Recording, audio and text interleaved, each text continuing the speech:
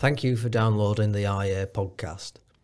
The episode you're about to listen to was originally featured as a video on the IA's YouTube channel, IA London, but we've taken the audio and we've turned it into a podcast so that you can listen on the go. Enjoy. Hello and welcome back to Markets and Morality, an IA show where we explore contradicting opinions within the classical liberal free market tent. I will be your host, Adam Bartha, Head of International Outreach here at the IA. Today's episode will have a slightly unusual setup. Rather than two guests completely disagreeing with one another and calling for different policy proposals, we will have two experts who are rather in alignment today, but they wouldn't have been 5 years ago. Who changed their mind and why? Well, you will see shortly. Today's discussion will revolve around a rather new scientific field called behavior economics. And if the expression doesn't tell you much, you're in good hands because one of our speakers wrote a whole book about it. It's my pleasure to introduce the author of Escaping Paternalism, Glenn Whitman, who is a professor of economics at California State University. His research interests include microeconomics, applied game theory, and economic methodology. But we invited him for the show because of his current policy interests, which include paternalism and healthcare legislation. I'm also very happy to welcome our own paternalism expert here at the IA, Chris Snowden, who is the head of lifestyle economics unit at our institute.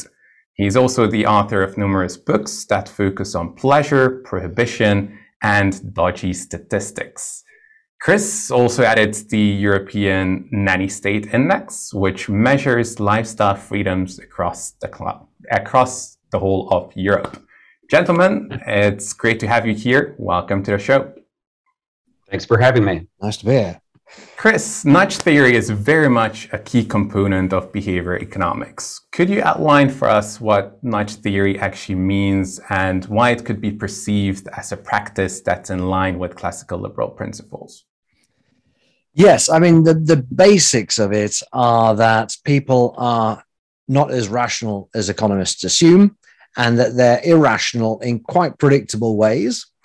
And they have certain biases that are very common, that you can prove that they have these biases and irrational beliefs or thoughts or actions through psychological behavioral experiments, that this irrationality leads to bad decision making, and that even the individual who's making the bad decision would agree that it's bad decision making because they're not pursuing the objectives that they want.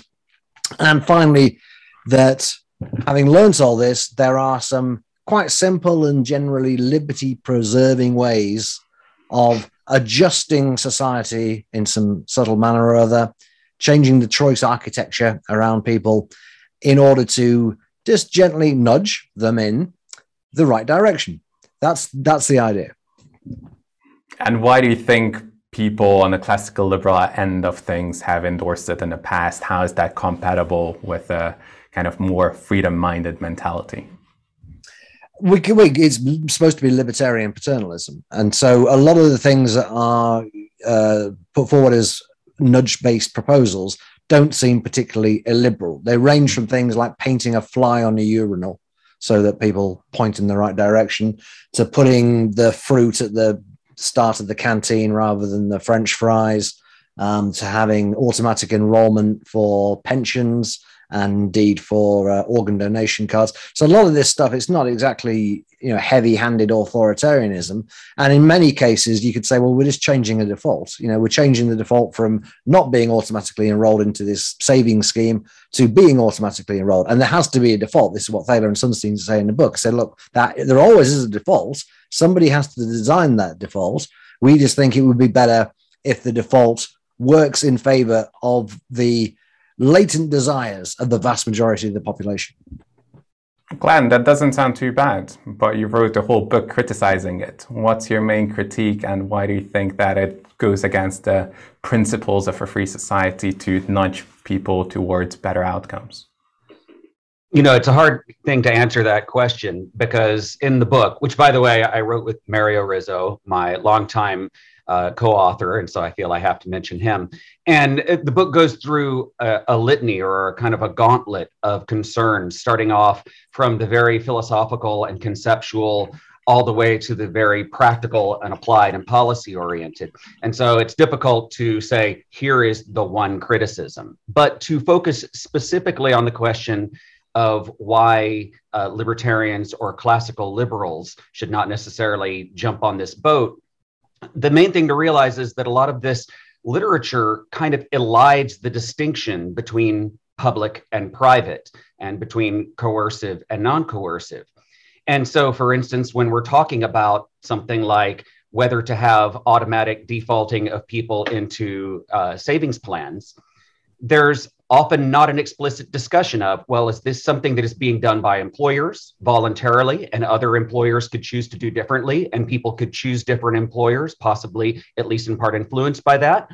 Or is it instead required by the government of all employers, which does in fact involve some infringement on people's ability to choose different kinds of arrangements for their lives?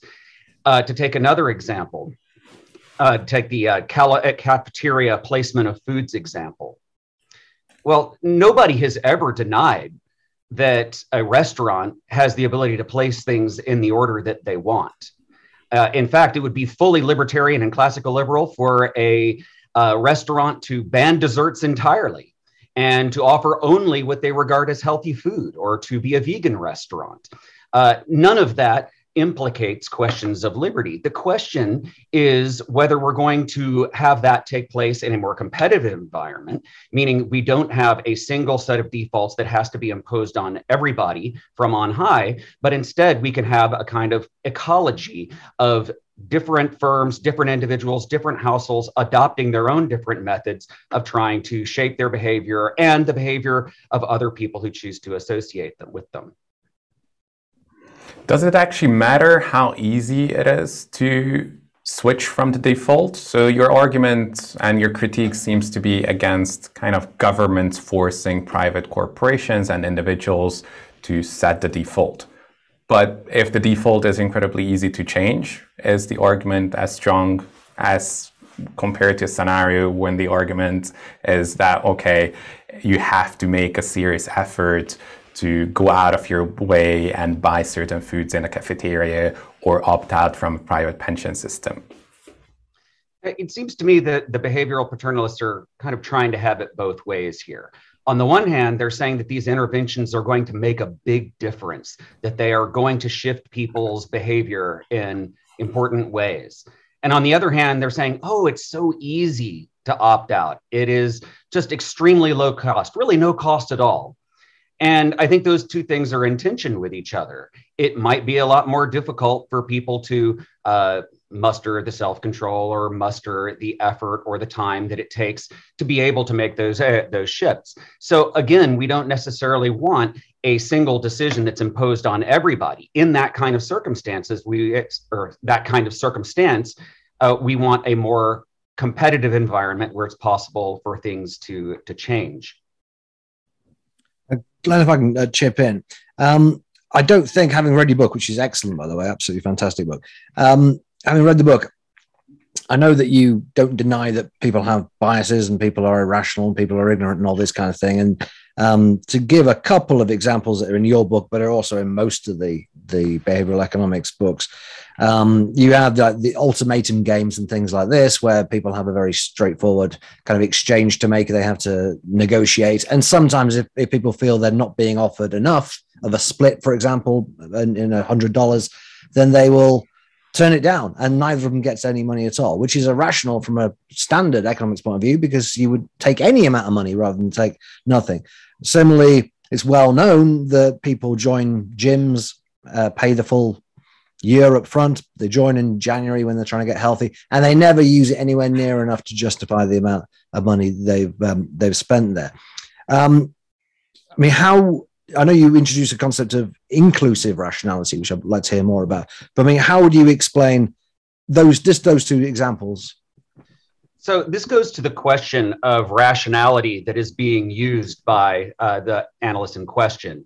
So there's a definition of rationality that came from neoclassical economics in the early 20th century. And it was driven primarily by the demands of mathematical modeling, just the desire to be able to make a certain set of axiomatic assumptions about people's preferences and beliefs and so on that would allow them to construct utility functions and other mathematical objects that would allow them to model economic behavior more easily.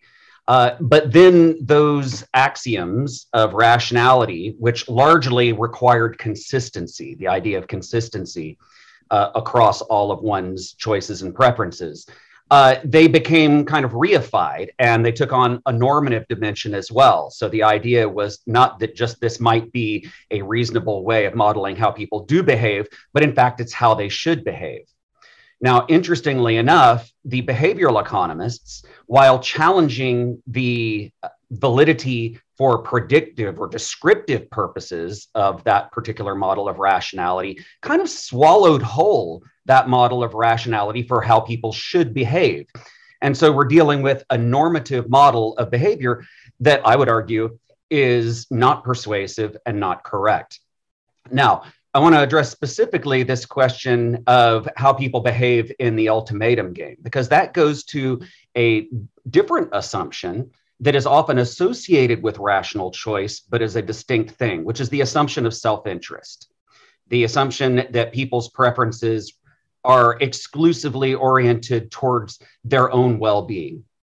And now, nothing about even the standard economic definition of rationality requires that. It's just that they happen to be paired together a lot when building economic models. It's a nice, simple assumption to assume that people are only acting in their own best interest and nobody else's. But it turns out that people have preferences about all kinds of things, including the behavior of other people, their feelings about other people, and so on. And they have preferences about fairness. And that's almost certainly what is going on in the case of the ultimatum game. If somebody offers somebody a certain split, so they're given $100 and the first person in the ultimatum game gets to choose a split, and they could do 50-50 or they could do 90-10. And then the second person, as you say, they only have the option of either accepting or rejecting. Well, if they get offered a pittance, if they get offered only $10 out of the 100, and there doesn't seem to be any good justification for that, they very well may decide that according to their preferences, they're willing to sacrifice that $10 for the value of sending that other person a message, for the value of upholding some idea of fairness that they have. There is absolutely nothing irrational about doing that. It just means that the old assumption that people are strictly self-interested is wrong. There's no reason to believe that that justifies a conclusion that people are making mistakes and that they need to be corrected. Now, the second example that you bring up is more interesting and more challenging from the perspective of whether it might justify some form of paternalism. And that's the case of gym memberships.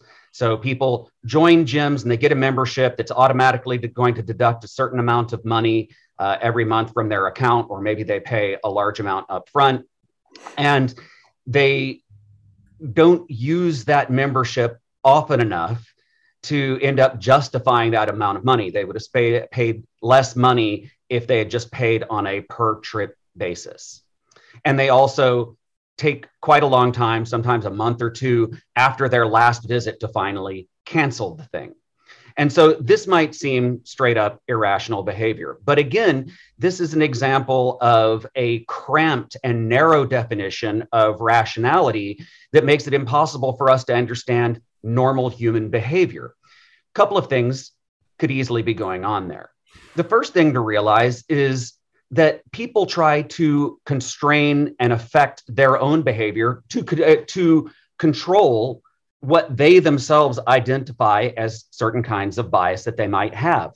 And so, for instance, somebody who wants to start exercising and they believe that they need to start exercising more, they might realize that having to pay every single time that they go to the gym and having to go through not just give the money for that, but also go through the process of doing that each time, that creates a certain cost to them, and that might deter their future self from going to the gym. And so people will make commitments like this as a way of trying to shape their own behavior. Interestingly enough, it is the behavioral economists themselves who have said, well, okay, people might be present biased in some way and require some correction. Well, this is people perceiving their own present bias and then coming up with a device in order to control their own behavior and to restrict the effect of the bias. All right, so that's the first thing that's going on, is that people are deliberately choosing and maybe paying for a type of gym membership deliberately for the purpose of manipulating their own behavior. The second thing to realize is that people don't automatically know everything about the world, and they don't automatically know everything about themselves. People are engaged in an ongoing process of learning, including learning about their own foibles, learning about their own preferences, learning about their own strengths and weaknesses. And so people will experiment with different things, different models of how to shape their own behavior to see what happens. And so when somebody joins a gym for the first time, they might be thinking, let's try this out. Let's see what's going to happen. Let's see if doing it this way is going to shape my behavior in a particular way, in a way that I hope. And maybe what they find later is that it doesn't. And eventually, once that sinks in, once they realize, okay, that's the kind of person I am, and maybe this commitment is not going to change my behavior as much as I hoped, then at that point, they finally drop out of the program. So to me, this doesn't strike me as irrational behavior. It strikes me as individuals, at least possibly, engaging in a process of experimentation and learning about the self over time. Good answer, indeed. Can I ask you about some specific, I don't know if you call them nudges, because some of them are a bit more coercive than that, but just this week in the UK, the government has introduced mandatory calorie labeling in large restaurants. They exempted the small ones because they realized it was going to be too expensive for people to comply with it. I know it's something you mentioned in the book. What's your problem with that kind of legislation? Well, it's just giving people information, right? Yeah. So I should start by saying that I'm not adamantly opposed to calorie labels. I've used them myself and I've appreciated them. But my main question here is this really a nudge? Are we really using behavioral economics here at all? Because mainstream neoclassical economics told us that people can make better decisions when they have better information. So this is no surprise at all. And we haven't learned anything new from behavioral economics on this front, that better information can change people's decisions. So then the question to me is, what is the purpose in presenting it as such? Why do paternalists like Cass Sunstein and Richard Thaler constantly give this incredibly innocuous example as their first case? I think there are a couple of things going on. One of the things going on is it's a rhetorical strategy. It's kind of a debate strategy, because the idea is to characterize something that most of us don't think of as paternalism. They think of it as just being helpful, having some good information, characterizing that as paternalism, so that then they will have established that thin end of the wedge to be able to say, well, you accepted this, how about a little bit more? Here are some more things that you might be willing to accept under this umbrella of paternalism. The second part of what's going on is I think they're coming from a different set of underlying assumptions. I think one way to put it is to say that behavioral paternalism has a complicated relationship with the truth. If you were coming at it from purely a perspective of providing people information, then it would just be a matter of giving them the information and that's it. And it wouldn't matter the type of information that they were getting. But if you're coming from a behavioral paternalist perspective, the assumption is that people are not processing the information correctly. And if you're coming from that perspective, then what you want to do is provide information if and only if you believe that it will push people in the right direction, not if that true information will push them in the wrong direction. And so this is where we see a variety of related proposals, some of which you've mentioned earlier, which are cases where you could provide information or you could provide more accurate information, but instead they choose to bypass information. So for instance, automatically defaulting people into a savings program instead of providing them with better financial information and advice. Or for instance, having graphic images, scary images on packs of cigarettes instead of simply providing people with information about the health consequences. A policy like that is justified not by the idea that people don't have the information. By now, people do have a pretty good understanding of the negative consequences of smoking.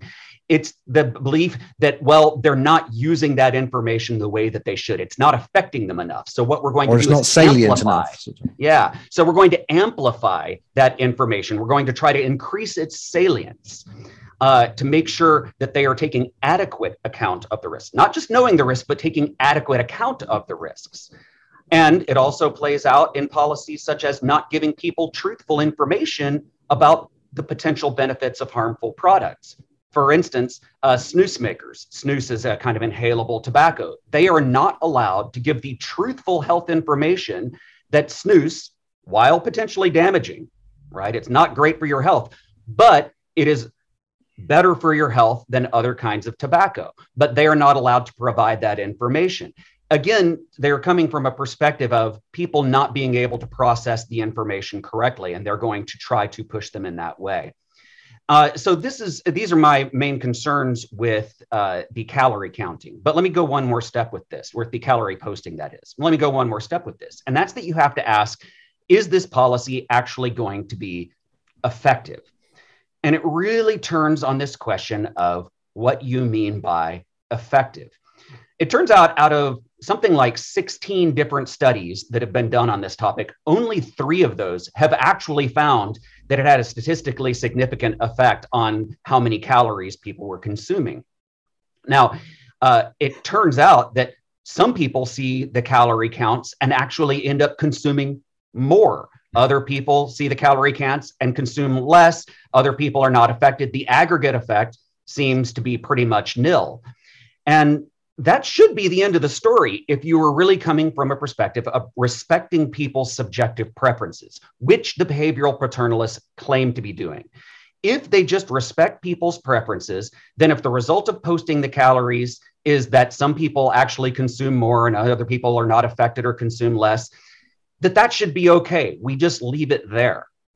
But odds are they're not going to leave it there because of the fact that they expected this was going to have an impact, that it was actually going to move the needle on what they observed as an external or objective indicator, which is things like obesity rates and consumption of calories. And so this is where you start to see that slippery slope potential. It's not that it comes from the policy itself. What it comes from is the set of arguments and ideas that surround the pushing of that policy in the first place. Yeah, I mean, I drew that conclusion myself at the end of a book I wrote called Killjoys years ago, which is, the nudge people, they're all basically think like an economist type people. So, well, educate them about economics, right? I mean, presumably these people don't need these nudges because they think in a logical economist way. Why not just teach a bit more economics? You're also right, of course, the calorie count thing is basic. It's just information. Whether it works or not, and I agree, the evidence suggests it doesn't really work. It's just information. It's not really a nudge. And in fact, nor are some of the other most famous so-called nudges. The fly on the urinal I mentioned, that's not a nudge. I mean, sorry, it is a nudge, but it's not a paternalistic nudge. Unless you're actually cleaning the toilets, there's nothing paternalistic about it. And the organ donation thing, well, you're going to be dead by the time that kicks in. So there's nothing at all paternalistic about it. So most of this stuff is either not libertarian, not paternalistic, or not a nudge. Can I ask you about the paternalists themselves, though? And I don't necessarily mean Thaler and Sunstein, who write lots of books and do very well for themselves, but the paternalists who dedicate their lives, in some instances, sacrificing income to do it, to stop people gambling or to stop people smoking or to try to stop people losing weight. As I say, I'm leaving aside the professional zealots, of whom there are many. But how does kind of basic, even inclusive rationality account for people being obsessed really with the lives of others and wanting to change other people's lives? Is this just yet another utility function? Yeah. I mean, I suppose that's the simple answer, is it's just utility function, but I'll try to do better than that. I mean, this really goes to the question of not just, modern new behavioral paternalism, but old style paternalism as well, which of course has been around for millennia. My best guess on this, and this is stepping outside my area of expertise, but I tend to have an explanation from evolutionary psychology, which is to say, people, evolved in these contexts where they were in a family or clan or tribe kind of setting. And in that kind of setting, your survival very much depends on the behavior of the other members of the group.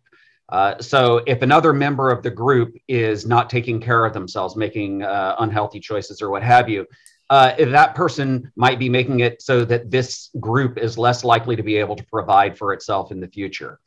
And so I think that built in a natural psychological tendency to constantly be in each other's business, to constantly be worrying about what those around us are doing. And then when you take people evolved in that context and you put them in modern civilization, it's easier for that to become kind of overextended. So it ends up being not just being in the business of my close family and my neighbors, but also being in the business of everybody over the entire polity. So I think that's part of the story. I would also add that, go ahead. So do you think the answer is more anthropological than based on economics as such? I think that's true. I mean, I think there's another piece to it, which, well, there are a couple of other pieces to it. So one other piece to it, I think, is, look, most people are not intellectuals, nor do they need to be. They just need to run their own lives, right? But, in a modern democracy, we are constantly asking them to have opinions about things that are, much bigger than them. And I'm not here to criticize democracy, but this is one of the difficult things that a democracy has to deal with, is that you have lots of ignorant and uneducated people, at least ignorant and uneducated about a lot of the things that they're expected to have opinions on. And one of the things they're expected to have opinions on is things like this. And fundamentally, where I come from, and I think most of the economics profession, indeed, at least nominally, the behavioral economist, is from a perspective of subjectivity. Subjectivity means your preferences are your preferences. They don't have to be the same as anybody else's preferences. Ultimately, the standard of goodness is how well you're achieving your own values, whatever they might happen to be, provided that you're not damaging other people around you, right? But subjectivity is just that idea that you have these idiosyncratic preferences, and that's the real standard of value.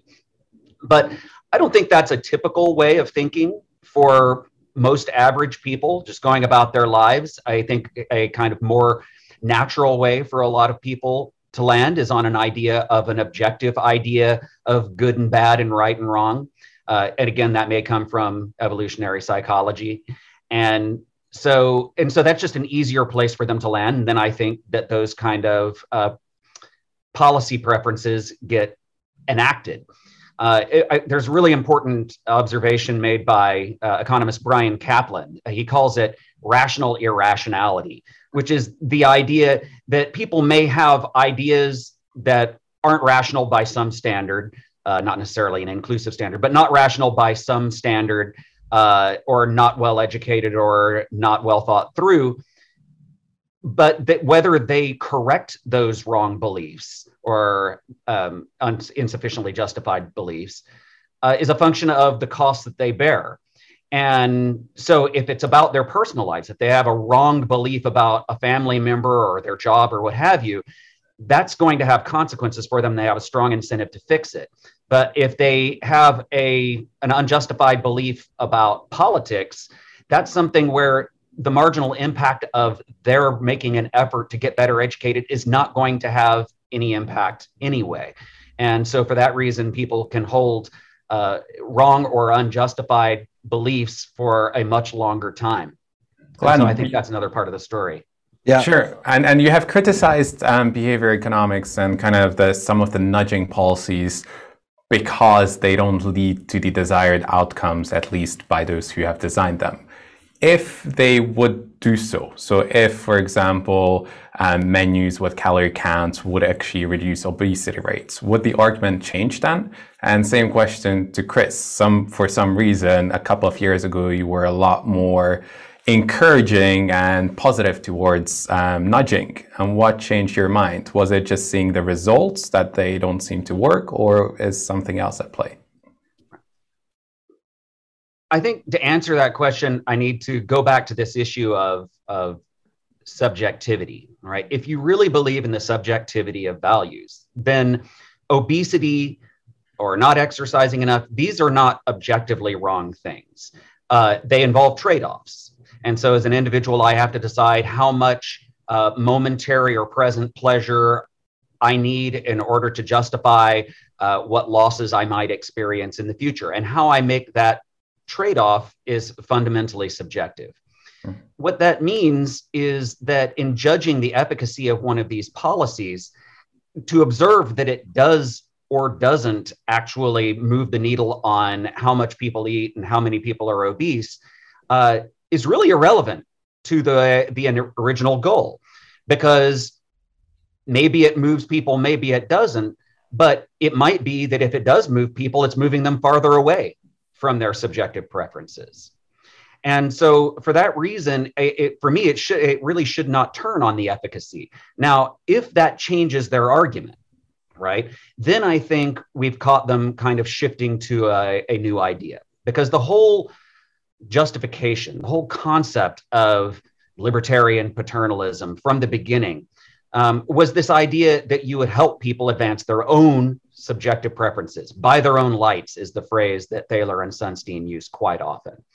But if you then move away from that and say, well, instead, we're going to be looking at objective measures. We're just going to be saying, look, obesity is bad. And if we move the needle on obesity, then the policy has been effective. Then I think they've lost what's distinctive about their proposal, because now they're no longer talking about new paternalism. That's old paternalism. That's the kind of paternalism that we had centuries ago, where we just judge people based on some external set of values that they might not. Some external set of values that they might not share.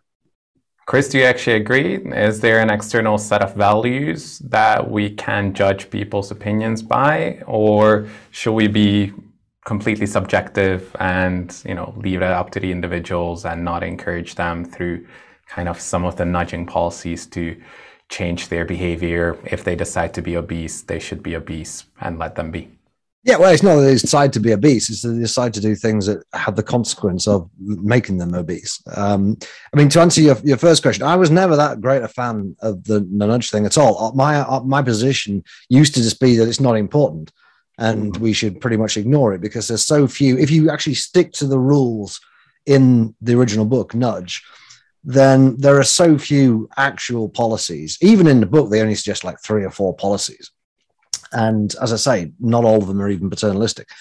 There's not much. In fact, theoretically, the government should repeal thousands of laws if it went through all the legislation. When does this fit the rules of Nudge? So my argument was always that it was basically benign but quite trivial and not really worth people getting worried about. It was at a time when there was quite a lot of libertarians going, "This is really sinister. It's about manipulating people," and most of them I found had never even read any of these books and hadn't read Nudge. And I was just saying, look, this is not a big deal.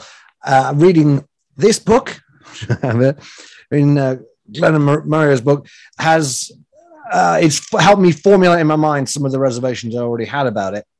But it's also made me more suspicious of it, more wary of it. And I always knew that it could easily be a force for bad, because I saw people on the hardcore public health paternalism side starting to talk about nudging quite inappropriately, but they would use the word nudge to talk about things that clearly were just coercive, banning packs of 10 cigarettes or graphic warnings for tobacco, minimum pricing, and so on. So there was always that danger it would be misused. But what Glennon Murray made me realize is that it's bad from day one. And some of the stuff is still quite benign. I don't care that much whether people have auto-enrollment and pensions, for example, those kind of defaults. I don't really care if they put the bananas under a light in a restaurant. But a lot of the science behind it has fallen apart anyway, due to the whole crisis in psychology. But yeah, this book has really helped me kind of crystallize some of the issues with it, and also, and we haven't have time to get onto this today, but also made me think much more about the slippery slope, which I've always realized was a thing, and I've seen it happen in the nanny state for the last 20 years. But in this book and some of their other work on the slippery slope, it's given me a much firmer kind of theoretical framework to think about it and to understand why it happens, even though technically it's a fallacy. Well, Glenn, I'm glad to hear that you already changed the mind or partially shifted the way how Chris thought about these issues and thinks about these issues. I'm sure that you have done the same with the rest of our audience. So thanks a lot for the great discussion, both to you and Chris. And I'm sure a lot of people in our audience got a lot more interested in the topic. For them, I would really suggest to buy Glenn's book, Escaping Paternalism. Or if they are a bit more time constrained, then there is a good journal article by Nick Callan in the Review of Behavior Economics that outlines the main arguments of the book as well. And we will have both links below the description of the video.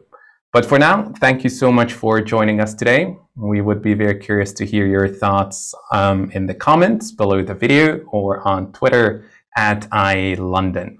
And also special thanks to our donors, without whom our work here at the IA would not be possible. If you wish to become one of them, please do consider subscribing to our IA Patreon account, where you can also receive some exclusive content and have a sneak peek into behind the scenes as well. But for now, thanks a lot for joining, and I hope to see you in 2 weeks' time again.